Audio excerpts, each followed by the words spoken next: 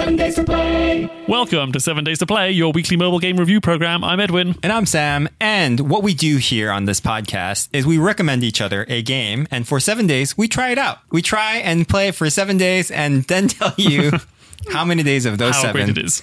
we have played it for. And for the past 7 days, I have challenged Edwin to play Fractor. Fractor. Fractor. With an E. With an E. Yeah. My instinct is to spell it like tractor with an O. My instinct is fracture. Just say fracture. Mm-hmm. Right? Like the photos printed directly on glass that sponsor many of the podcasts I listen to. Right. Just because I don't think fractor is an actual word. Fractor is not a word. It's like, there's something really childish about that name. It's like it's like someone's last name I would make up in a story when I was 6. Jim Fractor. I feel like this is going to be a recurring theme throughout this review. But first, Fractor is a game from a independent game studio called 4L Games from Toronto, Canada. How many L's? 4. Ooh. Yeah. 4 as in Fractor. What? Their longevity. This is their first game that they have made. Longingness. Mm-hmm. And lotion. Long press.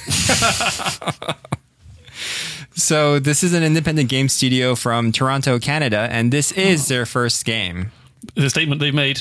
Strong statement to the world. And just to repeat, Fractor is an emotive, isometric puzzle adventure game set in a mysterious labyrinth of glowing black architecture. I mean, all of those are true. Well, except for the glowing black. I don't think you can actually have a glowing black architecture. Yeah. And you can have glowing elements on black architecture. Right. That's a wonder black is that it doesn't glow. Right. It's what we call an oxymoron. Or the Brits like to say, oxymoron. No, we do not. Just for the record, state that. So this sounds like quite a pedantic start to an episode. On to the good point. Let the pedantry continue. Sam, how did you get on with this game? I was really looking forward to it because I felt, it's about time that we had a game that took itself a little bit seriously. This is such a Sam game. As soon as I opened it, I was like, oh, this is a Sam game. Something with a little bit of story to carry it through. I was looking forward to lying down on my bed during my wind down time and playing a game that really can draw me into its mysteries as you unfold the story within it. Mm-hmm. This is kind of not the game that did that for me. Dramatic landscapes and shades of grey, an eerie and ambient soundtrack, and a poetic self-reflective narrative await you? Those were all there, but it was with such a heavy hand that they pushed all of these things to my face that I was forced to just be like, please, that's a little bit too much. Yet you were fine with Josephine. Florence. No, with Florence, though, I don't think it took itself that seriously. At least that's not the air I got from it. The aura. The mystery. To me, my reaction to Florence was similar to this game in that it felt, I want to say, pretentious in the strict sense of the definition of pretentious, which is kind of having more self-importance than it actually does. He wanted to be like, look at this. I am so poetic. Well, yeah. I'm so deep. I can get that. There are so many emotions. I can definitely see that with... There's a D-pad on screen. Fractor. With Florence, it was more like the direction was actually good, where, it got rid of some of the elements at the right moments. It actually knew what kind of game it was, which I think was very important. It knew it wanted to be somewhat of a pretentious story, and it made you believe in it. This tries to be a little bit too much. Like, immediately when I started playing this Fractor game... Even saying the name Fractor leaves a bad taste in my mouth. Fractor. That was not a good start. I feel I was very confused about what control scheme it even wanted to do. Ooh. Right? It starts with an on-screen D-pad and allows you to move the player, but it's not a satisfying form of movement for that player. And the game is set to look like an isometric game like Lara Croft Go, which is a very mobile-centric game where you can just tap on screen, or even Monument Valley, you actually just tap on locations of the screen. It's very simple for the person to move. The on-screen D-pad, it was very finicky. Like it wasn't a good on-screen D-pad. And there's not many of those. Absolutely, yeah. Describing this game, if I say to you, black and white cross between Lara Croft Go and Monument Valley, I think you're like, oh yeah, I get this right away. Like I know what that is. Yeah, the controls were infuriating. And I don't even remember the controls on Lara Croft Go or Monument Valley. Like it was so like well done that I don't even remember how you do it. I think you just tap on the screen on Monument Valley, and then maybe with Lara Croft Go you can flick left to right and she's on the grid. You can flick it anywhere, I think. Yeah, it just like gets the directional flick. This has a grid for many of the elements, but your character can move completely freely, and then you have this D-pad, which you're in an isometric point of view, so it's difficult to get precision. A bit like that game with the Italian cuisine racing. No, because you wanted precision to know where the car was going. Well, so and the control, then you can't get it here either because you need to be like you didn't know which direction your character was actually facing, and the speed was very annoying. Like it wasn't fast enough, it wasn't slow enough. Couldn't get it quite right. Right, and so all you did was you kept dragging your finger away from this like centralized point of where the analog stick is supposed to be, and you keep moving it to go faster, but you're not actually going faster, and soon you drag your finger off the screen and you're just like, okay, the person has stopped moving. This is annoying. Yeah, so the first thing you want to do is change the control system to a floating D-pad. That was the one I had the most luck with. Oh, there's an option for that? Oh, yes. I didn't even realize there was an option screen. Well, as a professional game reviewer, I like to look at all screens and consider all the settings. Now who's pretentious? I was expected from me. I have complete delusions of grandeur. Switch to a floating joypad. That made it a lot better. So then you can also use left and right. The first placement of the fixed D-pad is way too close to the side of the screen. My fingers was going off the side of the screen all the time. So floating D-pad made it slightly better. It made it bearable to move, but then, moving. I mean, if you can't get that right, it doesn't matter how much of the rest of the game is great or how much beautiful artwork you do. If it's frustrating to move your character around, then you got bigger problems, buddy, than your glowing black architecture. I feel like there was a general confusion between what this game wanted to be. Like one, it kind of wanted to be this action game where you have to like sneak around the different shadows. Oh, never stop sneaking. Yeah. Oh yeah, it kind of had that element to it, right? But at the same time, like it had these puzzle elements that where you're supposed to like touch these devices and lampposts, I called them. So maybe we should actually we jumped right into it, but we almost forgot you to describe help yourself with irritation the of the actual controls. Game. Right. So when the game starts off, like you're this girl, this hero who opens this box, and then this box there's a mirror in it. Wow, I totally forgot all this. And then all of a sudden, like all this light and shadow comes out of this mirror. And I guess like the whole point of this game is for you to go and collect whatever the light and the shadows are in an effective way. Light, avoid shadows. Is that it? Yeah. Is it maybe a commentary on how our lives are both black and white, light and dark, and happiness and sorrow? Yeah, I was actually very intrigued by the premise because it's a very striking game. Like it's gorgeous and it's beautiful. Entirely black and white. I mean, monochromatic. Which is very strong. Yeah, it's beautiful. Getting it to like unravel the story was very tedious for me. And the way that you sort of unravel the story is like, I think there are about 7 different levels that you need to go through. And each level has it starts off with 2 puzzles or 2 little sections of the map. And then the next level progresses to like 5 little sections of the map that you need to complete out. And every time you complete it out, it tells you by like these big pillars that represents each of these levels, like sort of lighting up and coming to a close. Right. So I think that stuff was like really well done. But when you actually start playing it, we mentioned like the tedious nature of all the things like the controls. But I also feel like it was confused as whether or not they wanted to be a mobile game or a PC game. The elements that you were supposed to touch on screen was far too small for me to notice that those elements were actually movable or workable. Not to mention the portrait versus landscape. Like I don't understand why this game was in landscape when it could have easily have been done in portrait mode. I think just because it's... Chris permanently have that on the bad threes for Sam. But you are right. Yes. There's no reason. I feel like Monument Valley got a completely cinematic feel, even if it was in portrait mode. I feel like it was trying to do a lot of stuff. It's almost tried to do too many things. And it sort of lost itself. Like the Fractor. Like the girl lost her joy in the box of death. Light and darkness all spill out in the universe, and you got to go find it. Yeah, it wants to be Monument Valley in a sort of epic nature, slidey, puzzly thing, but it also wants to be Lara Croft Go with its, again, more focus on puzzles and sliding things, and then it just ended up not being a particularly compelling version of either. Right. Yeah, and it's unfortunate because I do see the potential of this story being told effectively. Right. I think it's very intriguing, but yeah, just too many tedious things for you to get through in order to get the good stuff. Yeah, I think if I were to be the game god, I would say first things first, put the movement onto a grid. Like just allow me to tap on screen where to go, and that's where I go. Yeah. This D-pad is not working at all. It's no good. Yeah. It is no good. Make the touch points a lot more obvious when you're rotating these lampposts or dragging things up and down. I think Lara Croft Go actually has like little visual handles, if I remember correctly, on the objects you can interact with. And that has made it delightful because, of course, you have the same problem you have with the touch UI is that to move the thing, you have to obscure it with your finger. And if you have to have this thing rotated at 45 degrees, then you can't actually see how far around you've rotated it. So you have to rotate it a little bit. Oh, take your finger off. Oh, no, it snaps back to the previous position because you didn't rotate it enough.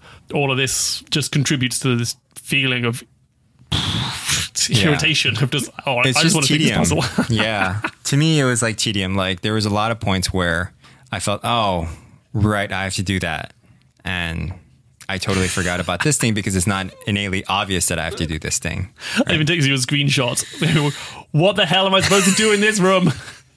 And you're like, oh, you can drag up on these little light grills. Oh, right. It's not obvious. Yeah. So there are some hints in the game. It tries to guide you a little bit. Onboarding was pretty nice. Maybe a little bit too minimal, but you have a little glowing light above your head that illuminates the area around you. And when it pulses, you can tap it to get some kind of hint. Yeah, some kind of words. Right. Shall I say? This again is like very confusing because it doesn't explicitly tell you that you need to do it. It's more like a poetic riddle of you pondering the universe and like.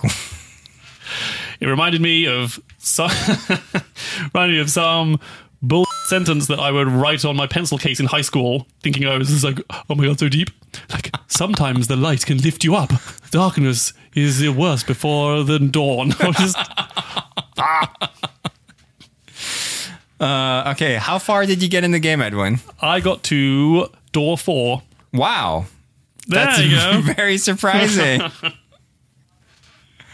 I got to door 3. Mm-hmm. I finished out door 2, went into door 3. I didn't finish door 3. I didn't finish door 4, I should say. I didn't finish door 3. Got in there. Let's go to the 3x3s. 3 things good and 3 things bad. I have no kids, but Sam's a dad.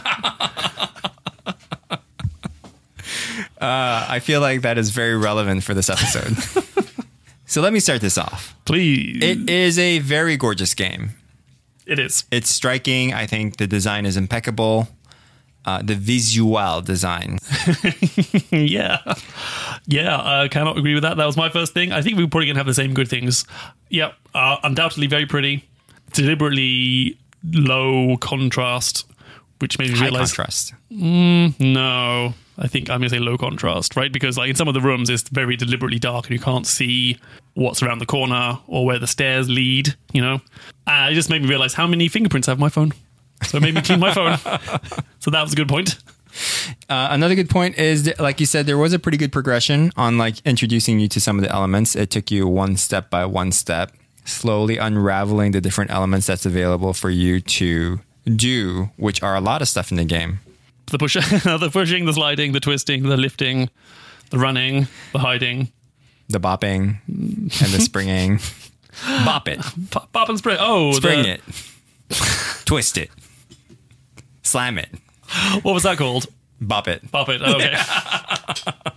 The name's right there in the song. The sounds and music were great as well. Very moody, very atmospheric. Yep, turned them right off, but they were great to start with. I left it on. Yeah, it was nice. Yeah, that's good. You do the sounds things. Yep. I just listened to a podcast. I guess it tries to push the boundaries between art and gaming, and I'm glad it exists. But I just don't want to play it. Yeah, I think so. I feel the potential of the story within it. Like it drew me from that, but just like we'll get into the bad points. But Seems like a segue to There me. are bad points. Yeah, so my first bad point, just the general confusion in the control system. Like, I feel having both an on-screen D-pad plus you directly manipulating the elements in that with like touching those objects. Right, because you're moving your character with a joystick, but then you're also having to tap on the screen to Right. interact with certain elements.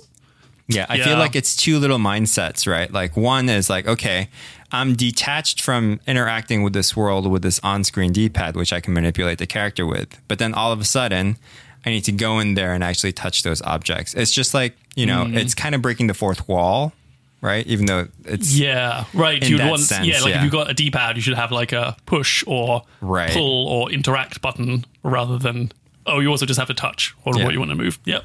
We've talked about it before, but yeah, the controls are fiddly AF, as the old people think the young people say. Definitely try the floating joystick. I found that better, but yeah, still frustrating. It's a cross between Monument Valley, Lara Croft Go, which in theory sounds like it should be great, and I should like it because I really enjoyed both of those games. But it ends up like not having any of the whimsy of Monument Valley, and doesn't have any of the fun puzzles of Lara Croft Go. So it just ends up kind of a mash of both, but not having the great features of either. And I think they just missed on what makes the puzzles fun or a sense of achievement somehow, because even the first few level puzzles weren't easy, but they were tedious. Yeah. And I don't know how to describe why they were tedious. So But my I'm gonna reaction was try. just like, but my reaction was like, oh my good God, I have to do Right, this. because... Which I didn't get with Lara Croft Go, and arguably they're kind of the same mechanic. And this was probably in like room 2. Like, one of the puzzles was that you need to... By room 2, Sam thought, uh-oh. Yeah, because one of the puzzles was you have to put these walls of light on, right? You have to turn on these walls of lights, which avoids like the shadows to get to you. Ooh, the scary shadow men. Right. And immediately, like, one of the things that you notice is that if you can get the shadows to run to those walls of light, they like disappear, they like fizzle and disappear. The light overcomes the dark. But at the same time, you have a capability of sneaking around the shadows, right? Like sneaking quietly. Right, if you don't get within a certain distance, then they leave you alone. Yeah. So that early on in the game, giving you that option of, okay, so do I have to sneak around these things, or do I have to like try and get them to kill? Do I have to try to kill them by having them run into the wall of light? Like having that ambiguity and not giving you like a real clear answer of like, oh yeah, this should be solved this way.